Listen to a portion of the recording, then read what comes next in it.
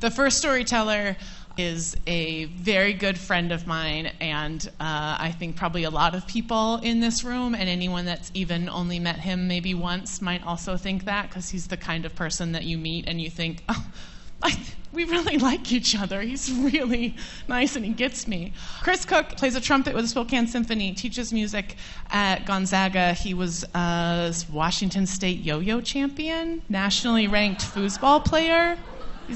He's a man of many talents. And he also is a huge and beloved part of the Spokane poetry scene. I got to hear a snippet of this story as a poem he told. I won't talk this much about everybody else, just about Chris. And it was really fun at the rehearsal to get to hear him tell his story and to get to watch him try and, I'm telling a story in a story voice, not in a poet voice, So root him on. Tonight, Chris Cook is going to tell a really lovely story because everything he does is lovely.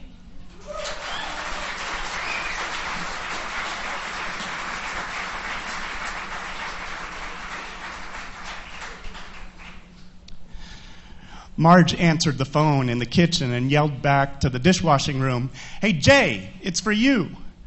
But before he took any calls, he always shouted, "Is it Hollywood?" And for the 100th time, we all laughed.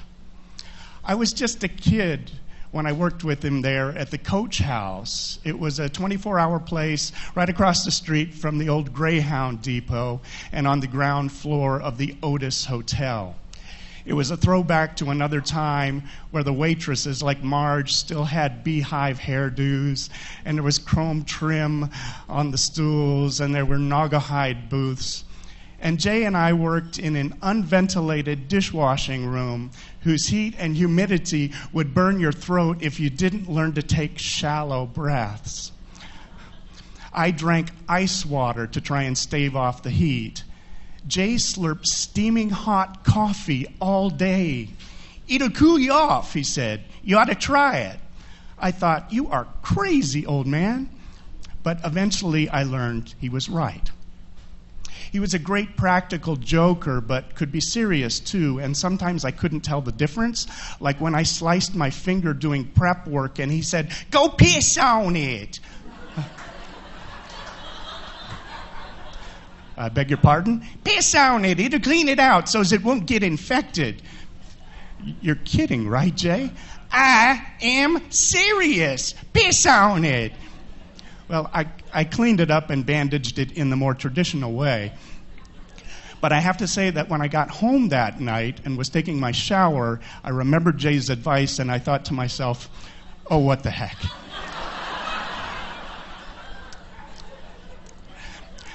I couldn't tell if the smile he gave me the next day when I told him what I had done meant that I had fallen for his practical joke, or if he was just pleased that his young understudy was finally starting to trust him. The finger never did get infected. Jay was so generous with me in small and big ways. Dorothy made pies from scratch once a week, and her crust was always made with lard, which I know sounds weird to us these days, but it was amazingly good. And the pie filling never came out of a can. It was always fresh fruit. And so one of my enduring images of Dorothy is her standing over a garbage can, peeling apples, with the skin always coming off intact, like in one long coil. And she also used fresh blueberries, which were a revelation to me. Those were things that I hadn't grown up with. And once the pies were in the oven, she would show up in the dishwashing room with 2 bowls, each filled with fresh blueberries, cream, and a soup spoon. And Jay must have seen the look in my eyes, because before I was able to eat mine, he had already spooned some of his blueberries into my bowl. He was also generous with money, and I didn't think he could afford to be. We had a regular named Claude who was a junkyard owner, and we had saved table scraps in cardboard boxes for his junkyard dogs. And it was Jay's job to put those boxes in Claude's trunk. He always parked out back. But one time, Jay asked if I would put the boxes there. I said, sure, no big deal. What kind of car does Claude have? He said, oh, you'll know. So I went out to the alley And here's a brand new mid-1970s Cadillac Eldorado, about as wide as some cars are long. It had the trunk lid open, so I put the boxes in there and shut that. And a little while later, Claude found me and slipped me a $10 bill. And as they say, back in those days, that was a lot of money. And that was Jay's tip money coming to me. Apparently, Claude tipped $10 like every time you put dog scraps in the trunk of his car. Anyway, Jay had bills to pay. I was just a student at LC saving up money for my first car, and that was a really generous thing to do. Maybe I'd told him that that's what I was saving for, and he wanted to be a part of seeing me achieve that dream. Jay had that pale, gaunt, indoor look about him, plus a tough old cuss attitude that said, "I've seen everything," and I wasn't overly impressed. Yeah.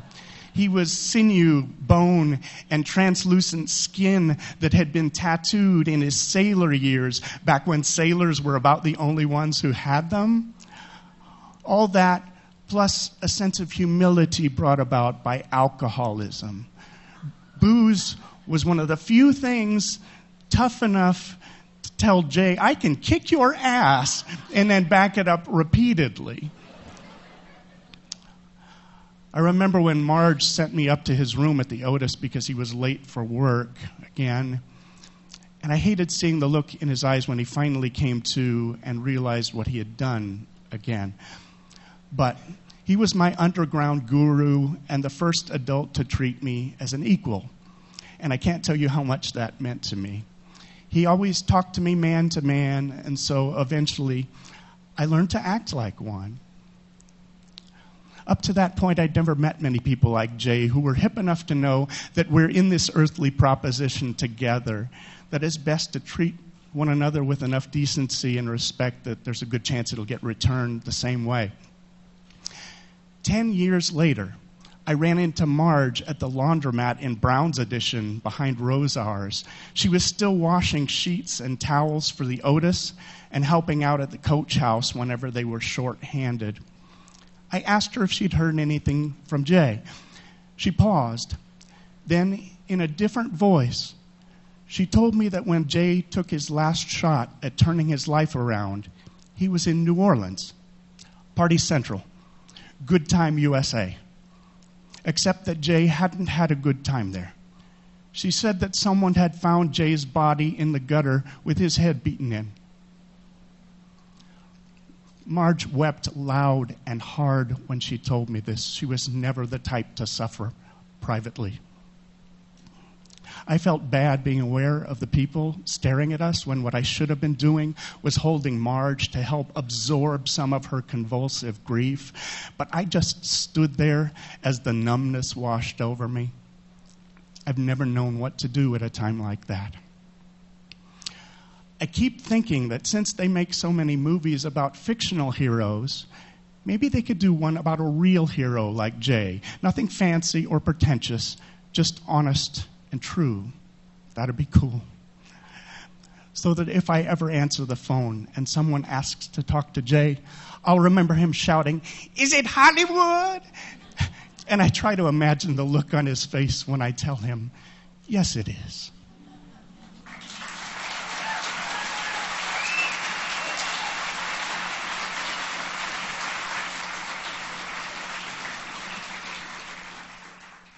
Our next storyteller is Jessica Watson. I know her as a comedian.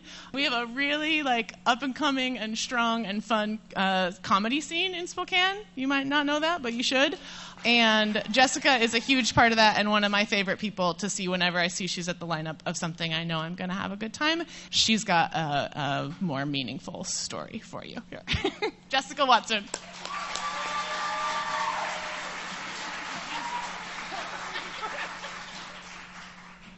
So I would be really remiss to tell any story about my life without mentioning my friends, because I have better friends than anyone could ever hope for, and they really mean the world to me. So 3 years ago, my marriage was really on the rocks. and we were trying to fix it. So we went to counseling, and the lady was like, you guys just need to have like good experiences together. You just need to do things together. You're not speaking each other's love languages, because my love language is cleaning and his love language was making a mess. So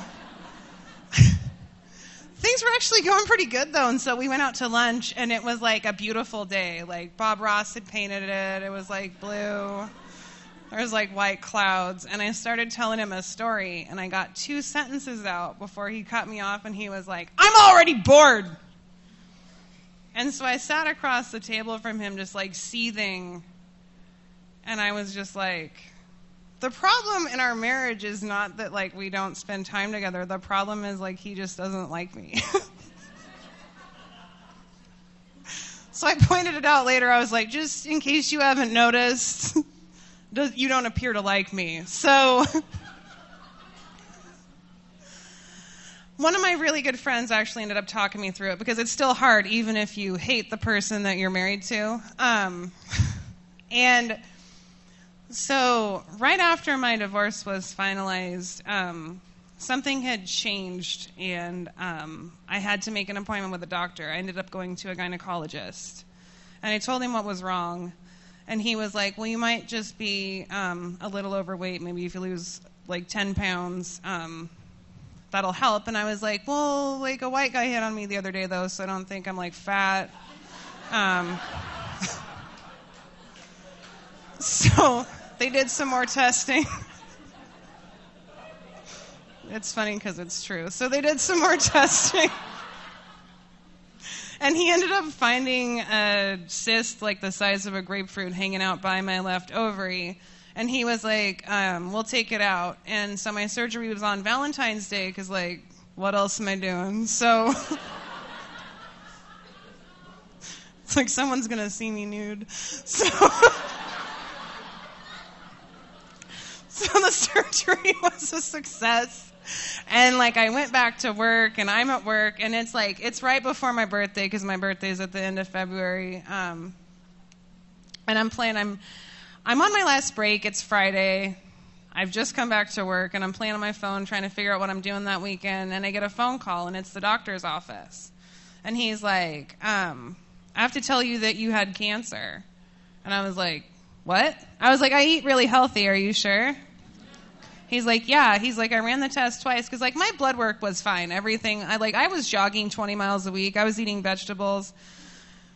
I was furious. Like, I get this phone call. I ran into my job, and I told my boss, I was like, I'm going home. I have cancer. Bye. And I get in my car, and I'm driving home, and like the check engine light came on. And I was like, what do you want? Like, what is this? I was furious. I was furious. My friend, the same friend who talked me through my divorce, she cut work and came to the doctor's office with me on Monday. He was great, and he referred me to a gynecological oncologist, and she, like, took out my left ovary and a bunch of lymph nodes, and then called me later, and she's like, everything was totally clear. But in the meanwhile, I was, like, furious. Like, I was so mad. My best friend came up to visit me, and she's like, do you feel lucky? Do you feel lucky that you got a second chance? And I was like, I'm angry. Like, I'm so angry. I've been eating vegetables. I've been jogging. Nobody likes to do either of those things, and I've been doing them. And I still got cancer. There's no family history for me. Like, I'm furious. I'm so furious. So she painted my room and then gave up and went home. And it's true. She did. So as a precaution, I had to do 3 rounds of chemo. And I was like, is my hair going to fall out? And she's like, yeah. And I was like, okay, so I'm not doing that. And she's like, but you'll be alive. And I was like, but without hair. Because I knew the way I look at people who, like, have lost their hair to chemo, and I did not want to go to the grocery store like that. And I was so scared. And I would tell people, and I'd be like, I'm going to lose my hair. And they were like, well, it's going to grow back. And I'd be like, well, but, like, in the meantime, like, you know, I wear enough flannel shirts. Like, it doesn't work. And then I'm straight. I can't do this. So finally, my hairstylist, I'm so blessed to have her. I was like, my hair is going to fall out. And she's like, if it does, we will fix it. I promise you we'll fix it. Like, she's like, no matter what happens, if it falls out on the crown, we will fix it. She's like, I don't care what I have to do. I will drop anything I'm doing. I will come and I will fix your hair. And then I realized at that point the difference between, like, sympathy and empathy is, like, sympathy is where someone's like, well, that, you know, it'll grow back. And empathy is like I will fix it, it'll be okay, and that sucks. That's all I wanted for people to say was just like, I get it, like, that sucks. So before you go to chemo, there's a class that you have to take where you learn about the symptoms of chemotherapy and stuff like that. And the nurse who's teaching the class, she's talking about her husband, and she's telling us what's going to happen. And I found these, like, cold caps that you can wear. If you freeze your head and you keep it at negative 38 degrees for 8 hours, you can kind of keep your hair, which I did. I was like, I don't care what happens, but we need to keep my hair. So it was terrible. But so she's telling me, like, what's going to happen with my hair, and I was like, well, I'm going to wear these cold caps. I don't want my hair to fall out. And she's like, well, your hair might fall out. And I was like, I'm going to will it to stay.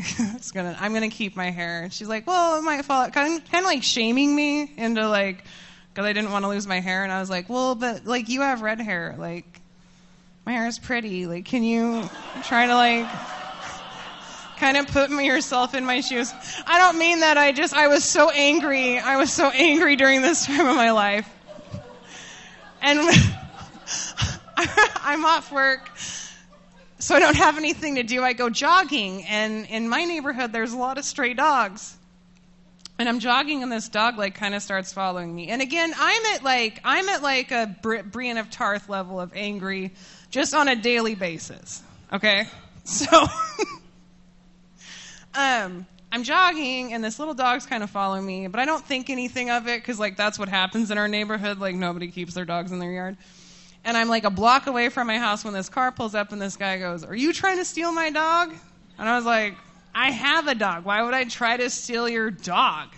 He's like, well, my dog was following you. And I was like, okay. He's like, well, I think you were trying to steal my dog. And I go, get out of your car and fight me.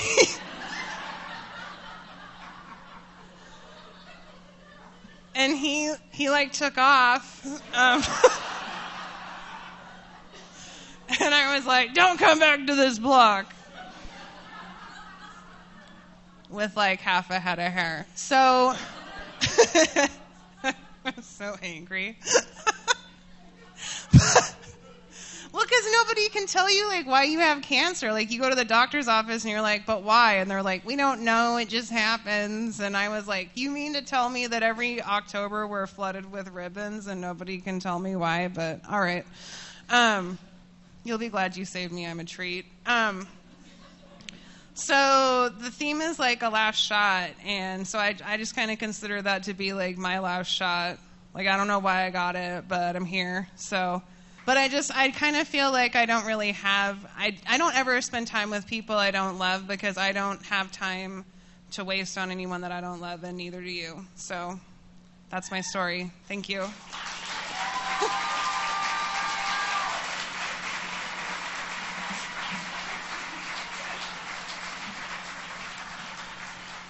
I'm just going to repeat part of that because I don't think you had enough time to absorb it and react properly.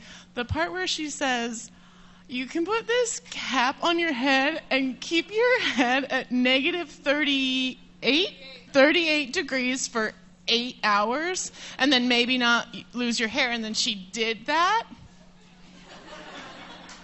Remember how much you bitched when it was cold all winter? Thank you, Jessica. That was really great.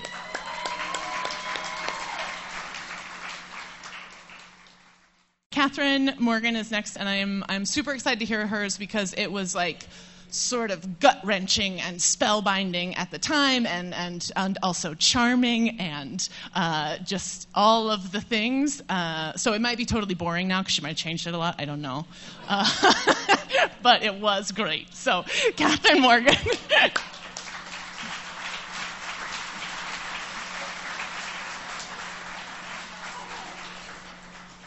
Well, it was 77 degrees that day. Probably felt more like 75 degrees. It was gorgeous outside. I remember it really well because I was wearing this stunning green dress.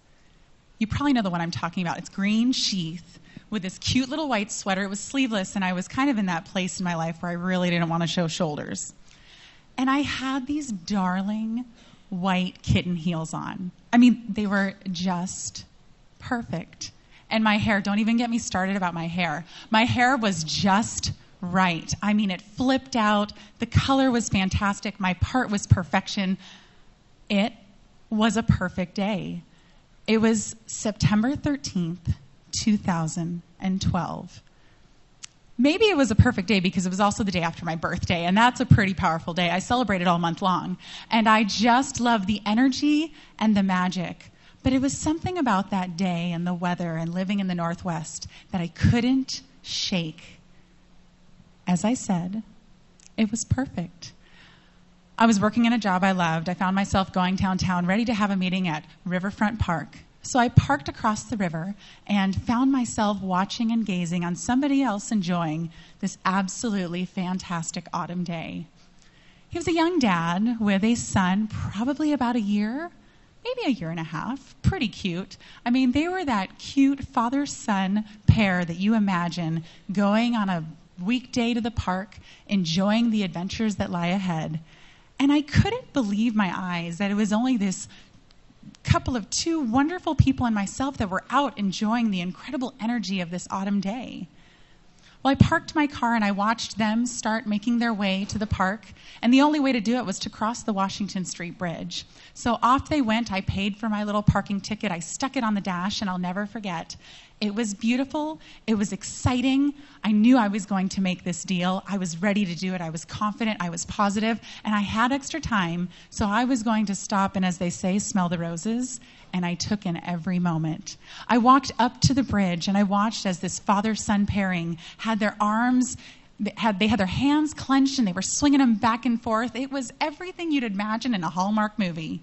It was charming. It was delightful. It was inspiring. And I looked and I thought about what the future holds for the two of them, what the future may hold for me someday. And I got to the start of the bridge, and I have to confess, I had my purse on my right-hand shoulder, and I looked over the edge. And there's something sparkly and mysterious about our beautiful Spokane River. It flows. It's magical. It cuts through the heart of our city. It is the strength. It is everything that binds us. And at that time of year, there's a little bit of a show. It's a little shallow, and the water seems to trickle in the rocks that lay ahead.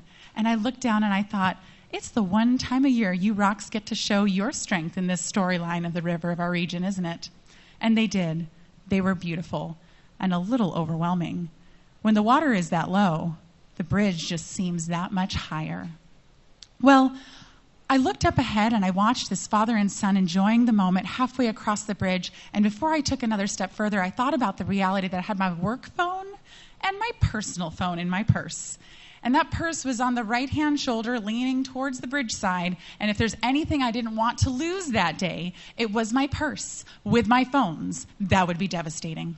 So I quickly made the decision, you're going to just swing your purse over to that left-hand shoulder, and you're going to make your way, and you're going to enjoy the moment. I'm watching ahead. It's father, it's son. It's my purse on my right-hand shoulder. I go to swing it across. I blink, and the kid is gone. And in that moment, I never would imagine what would happen next.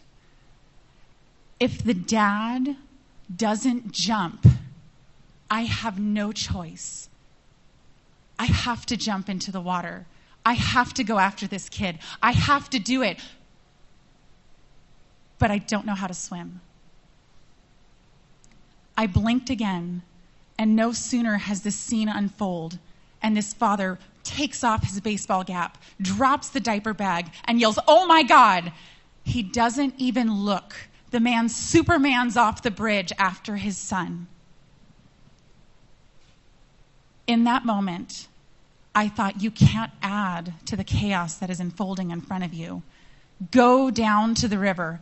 Go down there. Call 911. Do what you can from there. Let authorities know. They will handle the situation. They're the professionals. And I hear in the background, suicide, suicide. And I thought, oh my gosh, they don't know. There's a kid in the water. I'm on the phone. I rush down to the riverbed, and I remember thinking in that moment, being very, very specific. It's the northwest corner of the bridge. That's where they're at, the northwest corner. I knew that confidently because that's where I was, but I didn't dare look. I didn't know what I was going to see. I wasn't sure I wanted to. I get to the river, and I look, and in that moment, I couldn't believe what I saw. But I saw this young dad with his son scooped up in his arms, with not a scratch on him, nothing but the smallest little bruise on his head. And they were okay. Emergency crews show up. They check everyone out. Everyone's fine. They take a statement. And I realize at this point, I'm much too late for my meeting, but maybe I can go because remember, I'm going to close that deal. This is going to be great. I can just get my mojo back. I am fine. This had nothing to do with me. It had nothing to do with me at all. I went to the bridge. I stood at the bridge and I stopped. I couldn't cross. I called, gave my apologies, and they made the comment, wait, were you the girl on the bridge? The one who called it in. They said, don't worry, you can come back. Take care. Talk soon. I went back to the office, didn't really say anything, and a teammate saw me. And she made the comment, are you all right? And I just sort of in passing just shared what had happened. And I said, I have to ask, will you teach me how to swim? And there it was. That afternoon, I signed up for two things. The Valley Girl Triathlon to give myself a goal, and the local gym. And the next morning, there I was. Swim cap, earplugs, goggles, in the pool, and my friend telling me, okay, ready? Put your head in the water. Whoa, I'm sorry, whoa. Can't I swim without putting my head in the water? I mean, isn't it doggy paddling? I thought I saw it in a movie. And she said, you're gonna have to put your head in the water. Well, as you can imagine, I'm not someone that's not going to follow through on commitments. And there I was. I completed Valley Girl Sprint Triathlon, and I did it all without my head in the water. I mean, I wore the swim cap. I had the goggles. I had the earplugs in. But let's be honest, it was for just in case I went in. So the years went on, and then something exciting came to town. It's a small thing. An inaugural one. It was an Ironman 70.3 in Coeur d'Alene, something that made it sound a little bit less intimidating than a full Ironman. And it occurred to me in the chapter of my life that I was in, with a lot of celebrations and successes and momentum, there were also challenges. And I saw this as an opportunity to overcome the fear that somehow I skirted my way through without ever putting my head in the water. So 10 weeks before a 70.3 Ironman, I decided to sign up and bought a bike and didn't know that when they said it was a 1.2 mile swim, a 56-mile bike, and a 13.1 mile run, did not realize or understand when they said 56-mile bike that would be on hills. But it didn't really matter because the whole purpose of actually signing up for this thing was to overcome the fear. And that was the goal and the purpose. I trained a lot. And I'll never, ever forget the morning of my very first Ironman 70.3 in Coeur d'Alene. I was in the wetsuit. What did I have? I had swim cap, goggles, earplugs. I was ready. I knew how to do this. But the fascinating thing is when you're doing this, you're doing it in an open lake. And there's no room for, quote, cheating. The only way to complete it into the allocated time they give you is to stick your head in the water. The cannon, yes, the cannon. The cannon goes off. The enthusiasm, the energy, I'll never forget what it felt like. I felt like a seal in my wetsuit. I felt super strong, super light. I could do this, and I get in the water, and I start making it one stroke at a time, one buoy at a time. And I'm looking around. I felt like I was at a pool party, and I wanted to yell, I'm doing it! My head's in the water! Can you believe it? And I thought, don't lose momentum. You got to get out in time. Hurry, you only have 70 minutes. One buoy at a time, one stroke at a time. I round the final corner. I get onto the beach. and I got out with minutes to spare. I was so excited I couldn't even handle it. I looked around like I had just won the Olympics. I wanted to tell everyone. I put my head in the water. Did you see? Did you see? And I'm alive to tell it. And they're saying, hurry, if you don't get on your bike, you're going to be cut out of Ironman. Oh, you mean I'm still in this? So there I went. I hop on the bike. 4 hours and 30 minutes to finish 56 miles.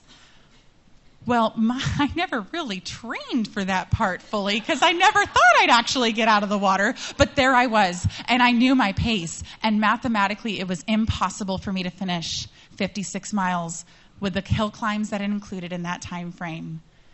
Meanwhile, 4 hours, 27 minutes, not a single break. And I got off the bike in time, and I couldn't believe it. I'm yelling, did you see I got out of the water alive? And they're like, you got off the bike and you have 2 minutes to get on the marathon course. I said, you know what I didn't train for? And there I was on the marathon course. And I was on the marathon course. I was one of the last 2 or 3 on the inaugural 70.3 Ironman marathon course. Do you know what that looks like? It looks like the people who set up the cones, removing the cones by the time you get there. And I just couldn't imagine. I found myself saying, excuse me, is this the direction? Are you doing this? Yes, this is what the bib means. I am a participant. And I made my way, and I was rounding the corner. And at this point, I looked at my time, and I thought, oh my gosh, you're going to be an Ironman. And I was making my way, the energy, the momentum. I looked at the volunteers. I said, when is that cutoff time? The half-point cutoff time. I have 2 loops to make. It is a 13.1 mile run I need to accomplish. Can I do it? And they're yelling, yes, 2 o'clock, just get to the park. And I find my way rounding the corner, and I'm pushing myself, and I look at my watch. I see the timing mat. I make the leap, 1:59:38. I couldn't believe it. I was excited. I was thrilled. I see my mom. She's jumping and cheering, and I'm holding back every emotion because I remember what that chapter of my life felt like. It was everything. It was joys. It was sorrows. It was the successes of going out and doing a swim that day. And it was the sorrows of the struggles of life and work and all of it put together. I'd come to realize that this journey of triathlons and swimming meant so much. I would celebrate it with my joys, and I'd use it as an outlet for my sorrows. See, it was a powerful thing, this training and this journey. No one sees you cry in the water. I made the corner. I had tears in my eyes with pride. And I thought to myself, you can push it. You can do the next 7 miles, no problem. But there was a man waving his arms, and he yelled, the cutoff time was 1:55. We're so sorry. Your race is over. And around me, those that had worked so hard and trained for months and years, tears, raw emotion everywhere. And I had never been so proud in my entire life. It was one of the greatest moments. Fast forward to the next year, vindication. I had it. Redemption. I was going to get it done. And of course, I did. 8 hours, 17 minutes, and 8 seconds. With less than 13 minutes to spare, I became an Ironman 70.3 finisher, and it was one of the most exciting moments, to be sure. However, if I look back on my triathlon career as it has so become, my favorite has always been that first Ironman, that 70.3 and the inaugural event in Coeur d'Alene, Idaho. You see, it was never about the medal that day, as you have come to find. It was about the little boy. It's 2019 now, and he's probably 8 years old. And I often wonder, has he walked across the Washington Street Bridge ever since that day? I know I haven't.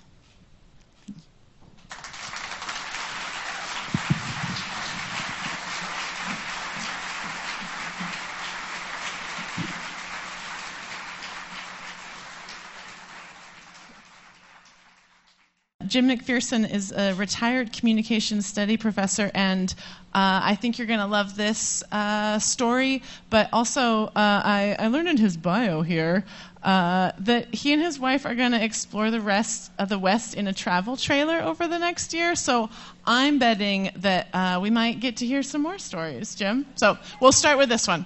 Jim McPherson.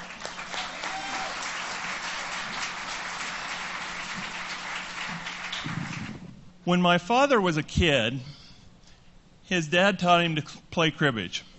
My granddad, whom I never met because alcohol killed him before I was born, my granddad was a logger. And he'd wake up my dad early in the morning so that Dad could play cribbage with him while Dad had his breakfast, and then Dad would go back to bed. Now, I never met my granddad, but my dad taught me to play cribbage when I was growing up in a small Idaho logging town, too. And some of my fondest memories with my father involve that game. Especially when I was in college. It seems like it was especially noteworthy because I would come home from college and Dad and I would sit up late. We'd drink Olympia beer. We'd listen to Willie Nelson. We'd talk about almost anything. Because if guys can be looking at cards instead of each other, you can have a lot more meaningful conversations. So we played hundreds, maybe thousands of games of cribbage. 15-2, 15-4, 8's a dozen. If you play cribbage, that will make sense to you. If you don't, that's okay. But they were great memories. And then, of course, I graduated from college, and I moved 1,000 miles away, and we didn't get together so much anymore. But I had a good job, and life was good for a while, and then it wasn't so good.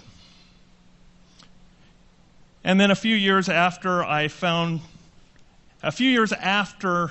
my high school graduating class voted me most likely to succeed, I found myself living in a 1966 GMC school bus, working as a migrant worker on an Easter Lily farm for minimum wage.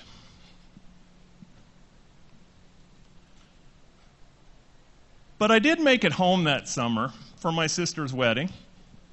Not surprisingly, my dad and I drank more than anybody else at the rehearsal dinner. And the next morning, the two of us were dispatched to pick up the wedding cake.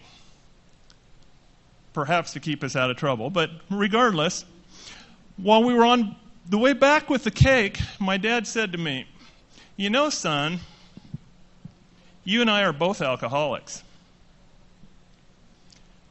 And I'm too old to do anything about it. But you're young enough, you probably still could." Now, I was a little surprised, I have to admit, by my dad's words. And I'll also admit that they did not keep me from making a total ass of myself at the reception that night. One family member at every Idaho wedding has to do that, and I was the designee that particular wedding. But my actions that night and the words he had offered gave me something to think about over the course of the next few months, and I eventually found myself at a few Alcoholics Anonymous meetings. And I didn't drink for a while until one day I decided that this was the day I had to go to town and get something to drink. So about a week before that, unbeknownst to me, my father had been traveling with a recovering alcoholic. Somebody I'd never met. Somebody I never knew. And why this came up, I don't know. Maybe it was just a male bonding thing. Maybe my father was just trying to make contact with a guy. But he said, "You know, my son is doing the same thing you're doing." This guy went home, and he found my address, and he wrote me a letter. And on the very day that I had decided I was going to go to town and get something to drink, before my ride arrived, that letter arrived. And I honestly don't remember a lot of what was in the letter, but I do remember these words. If you work the program and you trust in God, you'll be fine. Well, trusting in God wasn't really my thing, but I just started to bawl. And I literally got down on my knees on the floor of a 1966 GMC school bus that when I bought it had the words Faith Bible Church painted on the side. And I offered a prayer that went something like this: God, I don't know what the F I'm doing, but if you don't help me, I'm going to die. And I've never had a drink since. And I've never had a desire to have a drink since. And I honestly can't remember if I've ever told my father how he and his friend played into that. I know that my father was proud of me when I went back to school and got a master's degree like he had. I know he was proud when I went into education as he had, and proud when I got a PhD and then I became a teacher as he had. Neither of us would have believed that so much of my academic career would have been spent teaching at a Christian university, but nonetheless, there it was.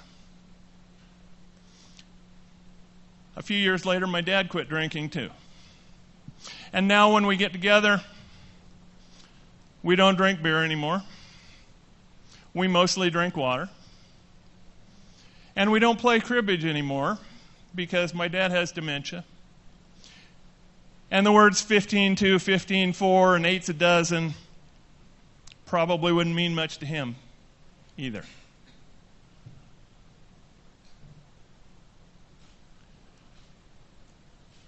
Now I play cribbage with my sister, and I stay up late at night and talk to my mom. And we talk about my dad. And Dad, I realized his dementia is a terribly sad thing, but he has lived a really good life, and he's helped a lot of people. And I also realized that having drank to the point of passing out many times in my young life before my brain was fully formed, and having suffered multiple concussions from a combination of football and stupidity, chances are very good that I will have dementia too. And I'm not sure how to feel about that, frankly, because I've already lived longer than I had a right to. Right, Dad? I mean, Dad, if you happen to hear this somehow, it really is me, your eldest son, the one who has the same name you do. And if you're confused about what day this is, well, just think of it as Father's Day, huh? I know I've talked for too long, but I wanted to say, Happy Father's Day. Thank you for everything. And I love you, Dad.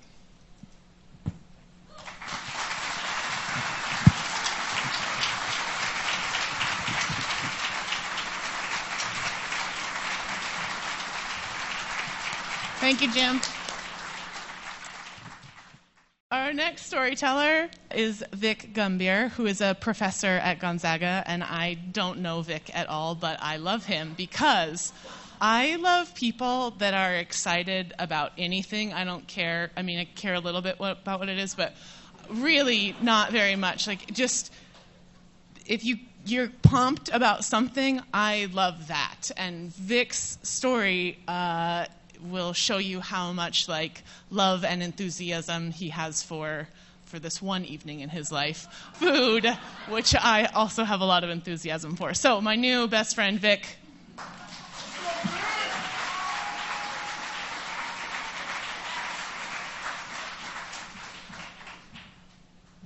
So as it turns out, today is somewhat of an anniversary.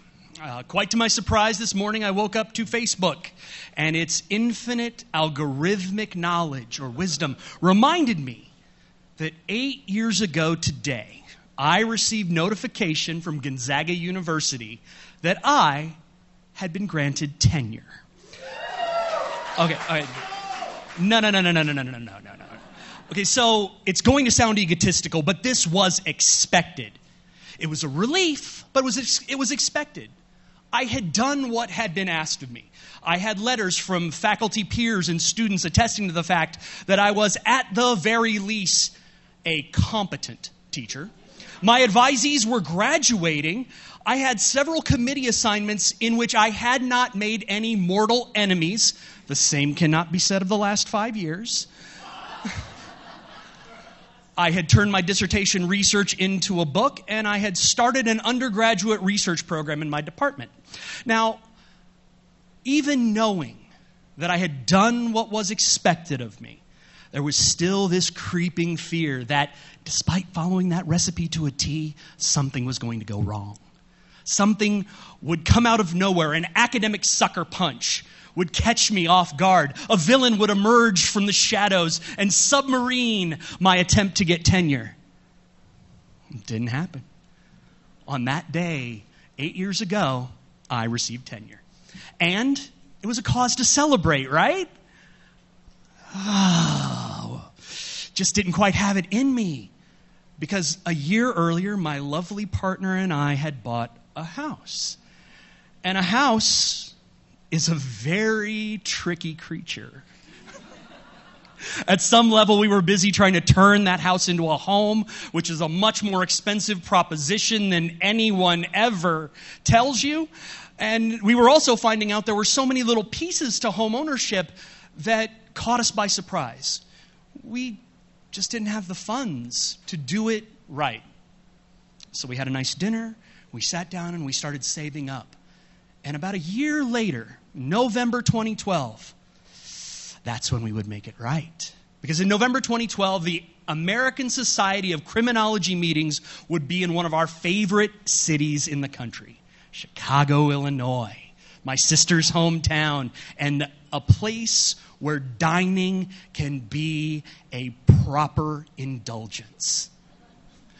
I submitted a paper. It was accepted. I would give my presentation on Thursday. I don't even remember when I gave my presentation because that was just the official reason for the trip.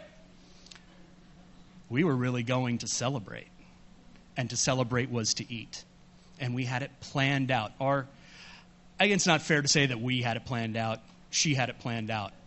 She did the work, and it was amazing work. On Wednesday, we would dine at Topolobampo, Rick Bayless's fine dining Mexican restaurant. It would be the anthropology of Mexico, laid out on plates before you. On Thursday, we and some friends would go to Paul Cahan's Blackbird. It was Midwestern ingredients, Midwestern themes mixed with French technique. And it was beautiful. On Friday, my sister would take us on a tour of her favorite local haunt. She wouldn't let it go where we were going. But I knew it was going to be great. But Saturday night was a bit of a conflict. You see, it was our last night in town. And we were at an impasse as to where to go. My partner wanted to go to Grant Achatz' flagship restaurant, Alinea. Oh, I wanted to go. I was just terrified of the price. You see, all of these meals were going to be expensive. And while I had just received tenure and gotten a promotion and a nice little raise, that house was still eating money as fast as we could put it in. And I was scared. So I put my foot down and I said, we are not doing Alinea. And I was overruled. She went ahead, made the reservations, paid for dinner. But I won one very important part of that battle.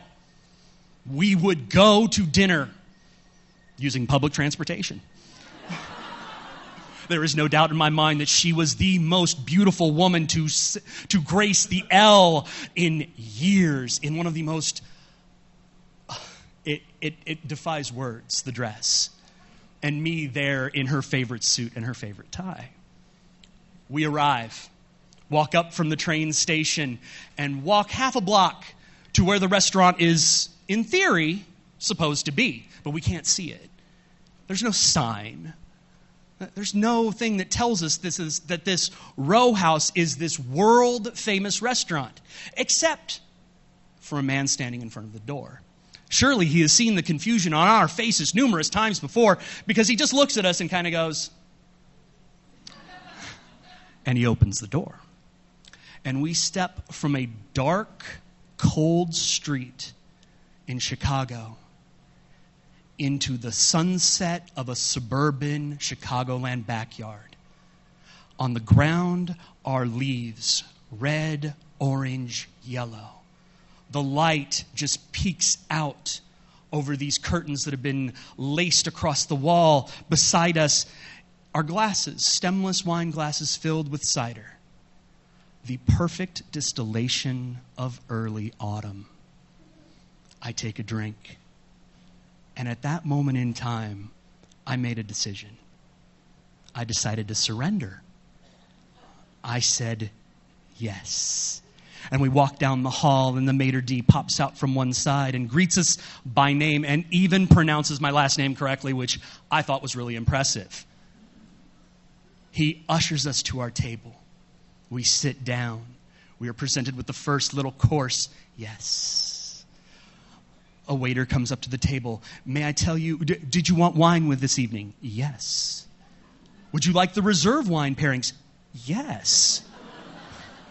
We have a supplement. Yes. Don't you want to know what it is? Yes, but it's not going to change my answer.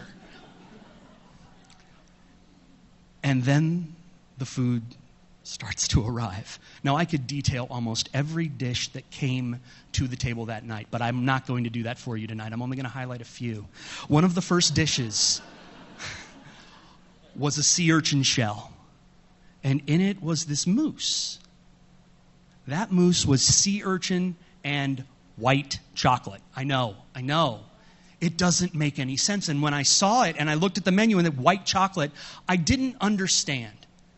But the look on the waiter's face was like, nobody understands. That's why you put it in your mouth. And I did. It didn't taste like sea urchin. It didn't taste like white chocolate. It didn't taste like anything I'd ever had before. It was fatty. It was luscious. It was salty. And like a little wave whipping against the beach, it smacked me with the saltiness, and then it promptly retreated. I swallowed, and it was gone. I swear, if I hadn't been on my best behavior, I would have licked the inside of that sea urchin shell. I almost regret that I didn't. One of the next dishes arrived in a very theatrical presentation. It was a bourbon barrel stave, full size of the barrel. It had been placed in an oven and heated until it was smoking. It sits down in front of you, and the aroma of Kentucky fills your lungs. It filled my nose, and on it are these three little fillets of Arctic char. Get it? Char, bourbon barrel, char. I kind of dismissed the cleverness, and then I tried it.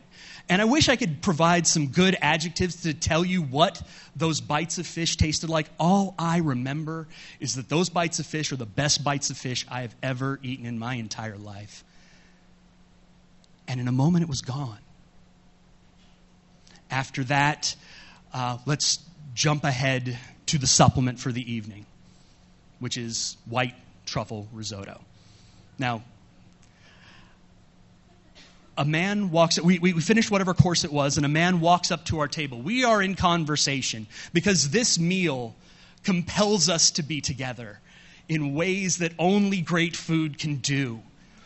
But a man walks up to the table. He's in a brown chef's coat, and he stands there at perfect attention. In his hands is a mahogany cigar humidor. He doesn't talk to us. He just looks at us in the eye until we look up at him. And he has our attention. And while looking at both of us, he directs our attention down to the humidor. He takes it in his hands. He pops it open. And inside is a white truffle that I tell you is just slightly smaller than the size of my fist. As we stare at it, as Vincent Vega stared into the briefcase in Pulp Fiction, he snaps it shut. I'll be right back. He sweeps away, and two other servers sweep in, and they deposit in front of us these two white plates with stainless steel cloches. The cloches come off, and the risotto is the same color as the white plate. They're these little shiny pearls of rice staring up at us. Another server descends with one of those really, really cute saucepans filled with brown butter. And in swooshes, he puts the brown butter on the risotto. And the man with the humidor returns. And he begins just shaving truffle over the risotto.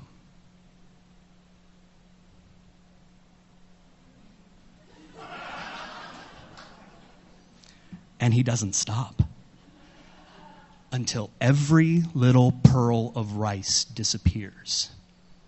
The man with the brown butter returns, puts more on, and even more truffle until maybe a little nub of that truffle is done. It was not risotto with truffles. It was truffles with risotto. To this very day, my partner will tell you it is the best bite of food she has ever had. I disagree on technical terms, but I can say this. It is easily the most indulgent experience I have ever had in my life. After that, there's several other dishes, and then dessert begins. And the dish from dessert that always stands out to me was this carrot sorbet. I mean, it's a carrot. Carrots are humble. They're a utilitarian root when you get right down to it, a vehicle for other flavors. We don't do the carrot justice in our cuisine in America. It's an afterthought. This little quenelle of carrot sorbet was everything a carrot could ever aspire to be. If carrots tasted like that all the time, we would eat nothing but carrots. And then there was the grand finale, which is as much theater as it is treat. The waitstaff came out and removed all items from our table and replaced and covered our table with this strangely textured tablecloth. A server came out, and in his hands was about the size of a softball, maybe a little bit more, a dark chocolate egg.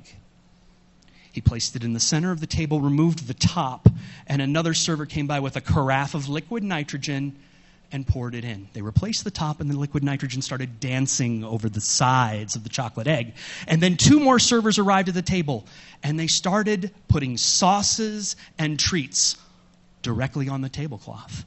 Swooshes of chocolate, of mango, of stone fruit, little pieces of honeycomb littered all around. And then, almost as if called by voices, they retreated.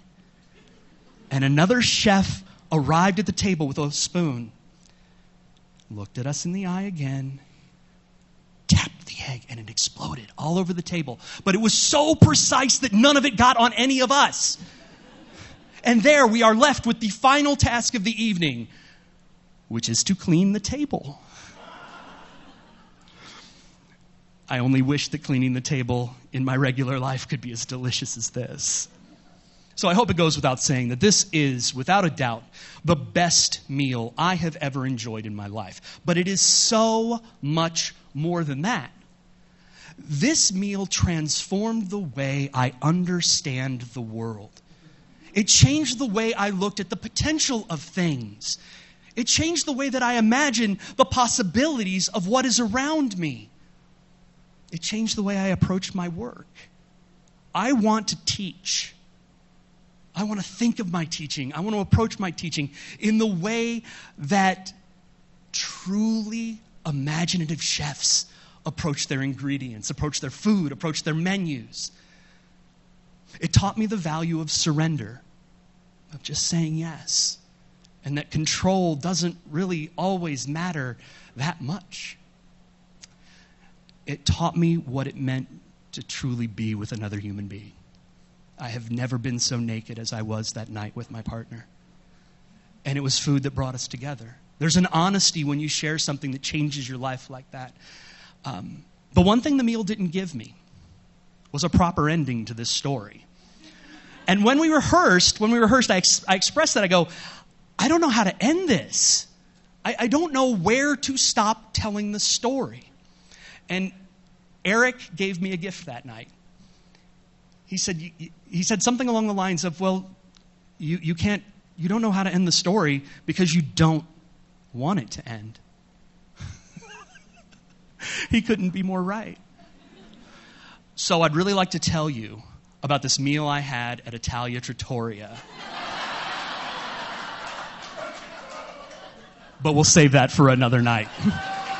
Thank you.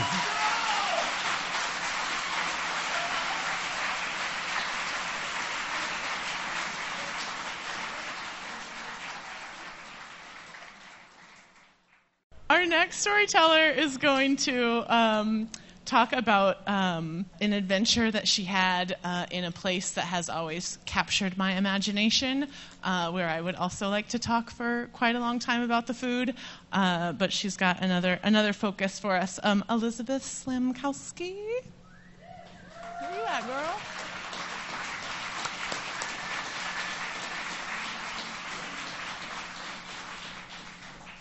Through the door, into the dimly lit room, I immediately became hyper-aware of my surroundings, as any woman does when she realizes she's in a room full of unfamiliar men.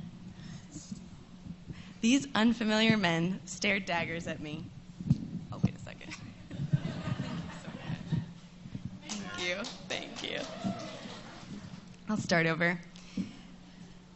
Through the door, into the dimly lit room, I immediately became hyper-aware of my surroundings, as any woman does when she walks into a room of unfamiliar men. These unfamiliar men stared daggers at me as though I was breaking up the party. And maybe I was breaking up the party. It didn't feel like I was in the wrong place at the wrong time. I knew I was in the wrong place at the wrong time. Despite my hesitation and the suspicious looks coming my way, manners mattered. So per the Chilean custom, I greeted each man individually. The expectation for females is to touch right cheeks while kissing the air with each person in the room. So I did. Our cheeks touched, but just long enough not to be rude, almost like my cheek was infected with something they didn't want to catch. The air was kissed, but with a coldness and a hesitation that was peculiar to me in a country full of people that explain themselves as being de piel, or loving skin and physical contact. As I nervously sat down, I soaked in my surroundings. Earlier that day, through the door of the red Jeep Wrangler, I cherished the warmth of the sunlight and took in the rocky and expansive Chilean coastline. Replacing the smoggy city of Santiago with the Chilean coast was exactly what we needed. Matias and I decided that morning that we had to escape the depressing cloud of smog that had engulfed our city. We had his car, a tent, clothes for 2 days, and no plan. Matias, my Chilean pololo, or boyfriend, and I shared an obsession with the outdoors, movement, and adventure. He was 8 years older than me, had shaggy curly hair, and was an ultramarathon runner. He had a smile that didn't come out very often, but when it did, it was somewhat charming. We spent the day running along the beach, exploring each little beach town, and eating empanadas, just soaking in the sun, fresh air, and the delicious food. As the sun set, the warmth quickly went with it, and Matias told me he'd like to visit a friend. His name was Michel before we went back to Santiago. I had never heard of this friend of Matias's. Together, they had coached some of Chile's elite track and field athletes, and they hadn't seen each other in a while. I didn't really feel like socializing with someone new, but Matias promised we wouldn't be there for long. Pulling onto Michelle's street gave me the creeps. It was dark, cold, and very uninviting. There were hardly any lights on in any of the apartment buildings or houses that surrounded us. If any of you have been to South America, you know you can't just go up right to the front door, so you have to get buzzed in at the gate. We got buzzed in at the gate and walked to the front door. Michel opened the door. He wasn't what I was expecting at all. He was in his late 50s, bald, with a long salt and pepper beard and kind eyes. He sported a bright yellow Rio de Janeiro 2016 Olympics polo. He greeted us cheerfully, and while still in the dark entryway, offered us beers. I accepted. Beer in hand, I followed Michel through the door into the dimly lit room, where I immediately became hyper aware of my surroundings, as any woman does when she realizes she's in a room of unfamiliar men. There's an awareness that most, if not every woman, constantly lives with. Where am I? Am I safe? Am I in a potentially harmful situation? And there was a whole other level of awareness that I felt living for so many years out of the culture that I grew up in. I couldn't not stand out, and my accent was the biggest indicator. I cautiously greeted each of the men, attempting my best Chilean accent, all the while knowing something wasn't right. As I sat down, I noticed a few things. There were 4 other men in the room besides Matias and Michel. The first thing I noticed was I was in a room with 6 hombres. 2 were about Michel's age, mid to late 50s, and the 2 that were the most unhappy that I was there were around my age, mid-20s. The second thing I realized was that it looked like it wasn't a typical boys' night. It looked like they were meeting with a purpose, which was odd considering the fact that it was a Saturday night. And the third thing I realized was that I was more unwelcome than Matias, and I couldn't figure out why. I took a nervous sip of my beer. Something about having a beer in my hand made my Spanish much more fluent. After a longer than culturally acceptable silence, Michel reintroduced me to the group, reminding them that my name was Liz, that I was living in Santiago, but from the United States of America. The very mention of my home country let me see that my womanness wasn't the issue. My foreignness was. Almost to cover up the negative reaction, Michel went on to say, "We're so happy that you're here, Liz. We were just having a reunión del partido." Translated meaning, a meeting of the party. "Que bueno, how great," I said. "What party is that?" He responded, "El Partido Comunista de Chile." I had found myself in a Chilean Communist Party meeting. I nervously smiled. My eyes got very wide. I was fascinated, and I also felt extremely uncomfortable. Before I go on with what transpired in the dimly lit room, after I reached my aha moment of why I shouldn't have been there, I want to give you a little historical context. In 1970, the Chilean people democratically elected a socialist president by the name of Salvador Allende. Allende's election terrified the United States, and the CIA did whatever it could to undermine his policies and his presidency. In 1973, there was a United States-backed coup that violently overthrew Allende's government, killed him in the process, and established a capitalist military government. That capitalist military government suspended all political activity in Chile and brutally repressed left-wing movements, especially the communist and socialist parties. Augusto Pinochet, the dictator from the early 1970s to the early 1990s, supported the internment, torture, and executions of tens of thousands of Chileans. So there I was, a young American girl in a room full of Chilean communists. I so hoped that I wouldn't be blamed for my government's past mistakes, which had happened to me before. Sometimes our first shots are our last shots, and perhaps this would be my only shot. So I smiled nervously and thought to myself, oh my gosh, this is probably going to be such an amazing story one day. I really hope it ends well. I took a deep breath and let my curiosity get the best of me. My curiosity disarmed and practically paralyzed the men in the room. They didn't know what to do. I asked my first question, and they answered skeptically. But then I asked another one, and another one, and another one, and they gradually loosened up as time went on. They told me about how much they pay in dues to the party, explained to me how many seats they had in Congress, showed me their mini red identification holders, even tried to get me one, and explained to me how the party had recovered after such painful years under the dictatorship. They told me about the loss of loved ones, of friends, family members, and significant others. Some of these loved ones they spent one day together, dined with, or saw, and the next day they disappeared and never came back. And they've still never come back. To this day, they're still officially missing. As I listened, I looked around the room and noticed there was a small, stuffed Karl Marx doll. A green hat, a military green hat with a red star in the middle, and other communist paraphernalia all over the place. I marveled at what an amazing opportunity this was for me, and I slyly, internally smiled at how my very wonderful but very conservative parents would hate the situation I was in. I quickly snapped back to attention as questions started coming my way. They asked me all about this strange country, the United States of America, basically the enemy of the Communist Party. Asked me about our strange customs and traditions. Asked me why we were so obsessed with capitalism and what exactly that was doing for us, or rather, why we would allow such big corporations to run our country. They asked and I answered. I asked and they answered.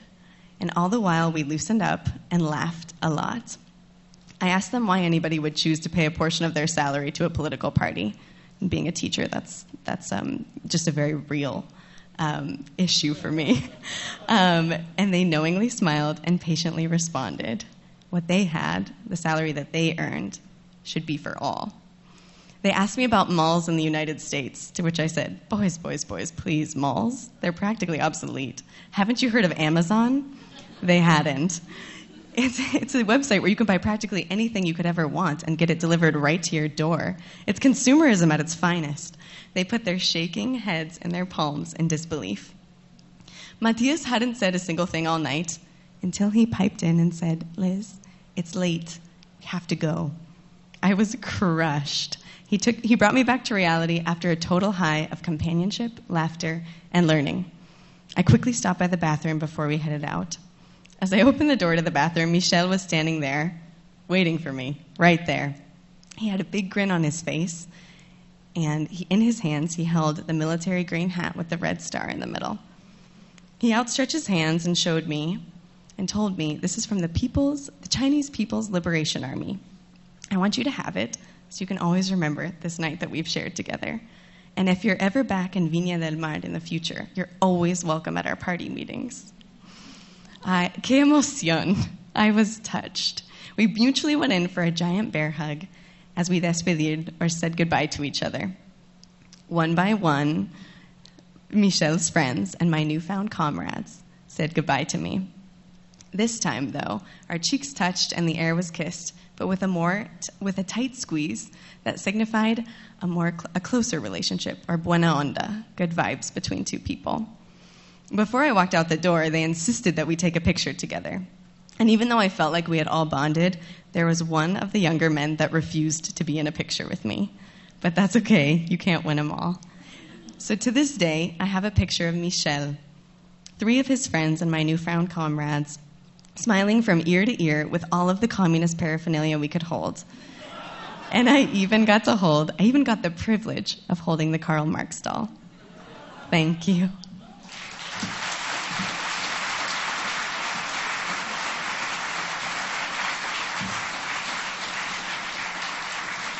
Thank you, Elizabeth. Our next storyteller, you've probably heard of. She's like a pretty big deal.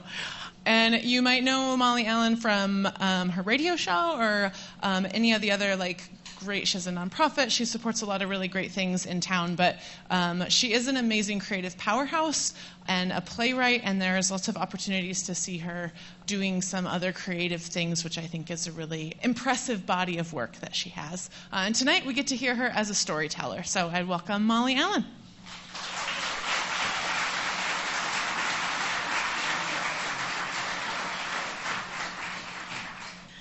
I have been called impetuous, and mostly by my mom. And at first, when she said I was impetuous, I said, "Oh my God, thank you." And then I looked it up. And it's to act or do without care or thought. And then I said, no, I don't like that. And then, but to be fair, I've had about 20 jobs, 3 marriages, and I own an RV. So possibly she was onto something with this impetuous comment. It's sort of been a theme through my life. But I think in this story that my impetuous nature may have helped me and helped someone else. About 17 years ago, I came to the realization that I wasn't going to be able to have a baby. Now, my heartbreak and disappointment quickly turned into problem solving. I decided that we, my second husband, Brian, and I'm not going to name all the husbands, you don't have to keep track, it's a lot, but my second husband, Brian, and I decided we were going to adopt a baby. So we did all of the paperwork, we did our home study, we got all of our cash together, and we submitted our application. We were waiting for a baby. Well, somehow, somewhere in the process, it occurred to us that there were like 30 other couples who were just as deserving, probably more capable of raising a baby, and it seemed frustrating. Well, my friend Mary had suggested the idea of an older adoption, and I had never really thought of that. Well, being impetuous, I immediately tore up all the other the paperwork, and I started in on, now we're going to adopt an older child. This is what we're going to do. So I'm scouring the internet. I'm on Northwest Adoption Exchange. I'm on Wednesday's Child, and I'm going to find a child for us. This is what we're doing. Well, we got invited to a thing called Kids Fest in Tacoma. And this, I'm not going to compare it to like an animal shelter situation, because I'm not. I mean, but it is, kind of, because it's, and there's a new movie called Instant Family that's out, and they show this, and it's exactly what happens. So we go to Tacoma for the day, and you go to this carnival setting, and they're going to have foster kids who are legally free from age 2 to about 17. And you're going to play carnival games and do things. And they have a brochure, and it lists their shortcomings and their difficulties. I mean, it really does. That's what you're seeing. And they even warn you, the cute ones can have terrible problems, so don't be fooled by the cute ones. I mean, they're doing all these warnings. So we get there, and they said, here's the thing, don't spend too much time with one particular child because they might get their hopes up. And you don't want to do that. So in my mind, I'm thinking, I'm going to meet a 4-year-old girl. She's going to be perfect. She lost her family in a terrible accident, but nothing else bad has happened to her. I'm going to raise her. She might be the first female president of the United States. And for sure, they're going to make a movie of the week about my life, because that's how good of a parent I'm going to be to this really good little 4-year-old girl. That's not what happened. We get to Kids Fest, and I'm looking around for this perfect 4-year-old girl that in my head I pictured I was going to raise, and it was going to be so easy. It was going to be so simple. Well, this little boy popped up next to us with dark hair and dark eyes, and he was small, but he was 9. He was 9 and a half. And he said, hey, want to do spin art with me? And we said, yeah. We'll do spin art. Sure, let's do spin art. So we did spin art with him. We spent the whole day with him. We weren't supposed to do that because it was getting his hopes up, but we did. We left. We got on the plane, came back home. This was October of 2003. Well, around Thanksgiving, we got a call. We had been matched with a little boy based on our parenting experience, which was 0, and his lack of special needs. They thought we'd be a good match, and they said, do you remember meeting a little boy named Jake? And we said, that's the spin art kid. But he's like 9 and a half. He's not a 4-year-old perfect little girl. He's 9 and a half. Do you want to meet him and spend some time with him? We said, okay, let's do it. So we flew over to Bremerton, got him from his foster family, and we took him out. And he showed us his very favorite Chinese restaurant. He knew the whole way around. He's 9 and a half. He knew his way around Bremerton. We were about 4 blocks away from his house. And he puts his arms around the headrest, and he said, Mom, Dad, you don't mind if I call you that, do you? I said, no, that's not terrifying. You should call us that, for sure. You should start now. Let's do that. We're both just staring ahead, driving, thinking, oh, my God, what are we doing? So we visited him. He visited us. They wanted us to do this a bunch of times. We said, look, we're all in. Send him here. We want to adopt him. We want to take him in. So it was a Friday. I had to work during the day. Brian flew over and got him. He brought him. he dropped him off with me, and he promptly went to work. He worked at the Met at the time, and there was a play opening that night. And typically, I was at every single opening of every play that ever happened, because that's what we did. All of a sudden, I was home alone with an almost 10-year-old, and my friends were all out partying. And we had to go to the store. And he proceeded to ask me for every single thing in the store, and not in a nice way. And can I get this? Can I get this? Can I get this? Can I get this? And I could feel the tears welling up and the panic setting in. And my friends called me at intermission and said, "How's it going?" I said, "What did I do? Why did I do this? He wants everything in the store. How do you tell people they can't have stuff? He's going to hate me. I'm over." They calmed me down. We got through that night. We got through the month. We got through 6 months. We legally adopted him 6 months later, which was fantastic. I have a billion stories about how all the parenting mistakes that I made. Of course, we all have those. But when he came to live with us, we had asked him, how do you want your room decorated? And he said, "I want a jungle theme." So us being the perfect overachieving parents, we hired like an artist to draw on his walls. We had it all painted. We had, trees, everything set up. Well, he got there and promptly put a 50-cent poster on the wall and blasted 50 Cent. He was a 10-year-old boy. Where was the 4-year-old girl? I don't know. I took him to Little League practice. The first day the coach said, "So, does your son play baseball?" I said, "I don't know, Jake, do you play baseball?" He said, "No." And I said, "No, he doesn't." He looked at me like I was the worst parent in the world. But he was 10. There was so much I did not know about this boy. So cut to years later, he is all grown up. It's fitting that we're here tonight because he works in construction, and he was part of the crew that redid this actual building, which is kind of cool. He's 25 now. He works construction. He's given me 3 beautiful grandchildren who I adore. And because of him, I started a foundation called Safety Net, and we help the kids who age out of foster care systems. So in this case, I believe that it was good that I was a bit impetuous, because if I had had any more time to give any more thought to what I was about to jump into, I probably wouldn't have done it. And that would have been a shame, because he wouldn't have had a forever family, I wouldn't have my grandchildren, and we wouldn't have Safety Net here in Spokane. And this night is about last shots, and I think he woke up the morning of that Kids Fest, and in his mind, this was his last shot at a forever family. He was almost 10, and the odds were against him. And he took the shot, and he charmed us, and he won.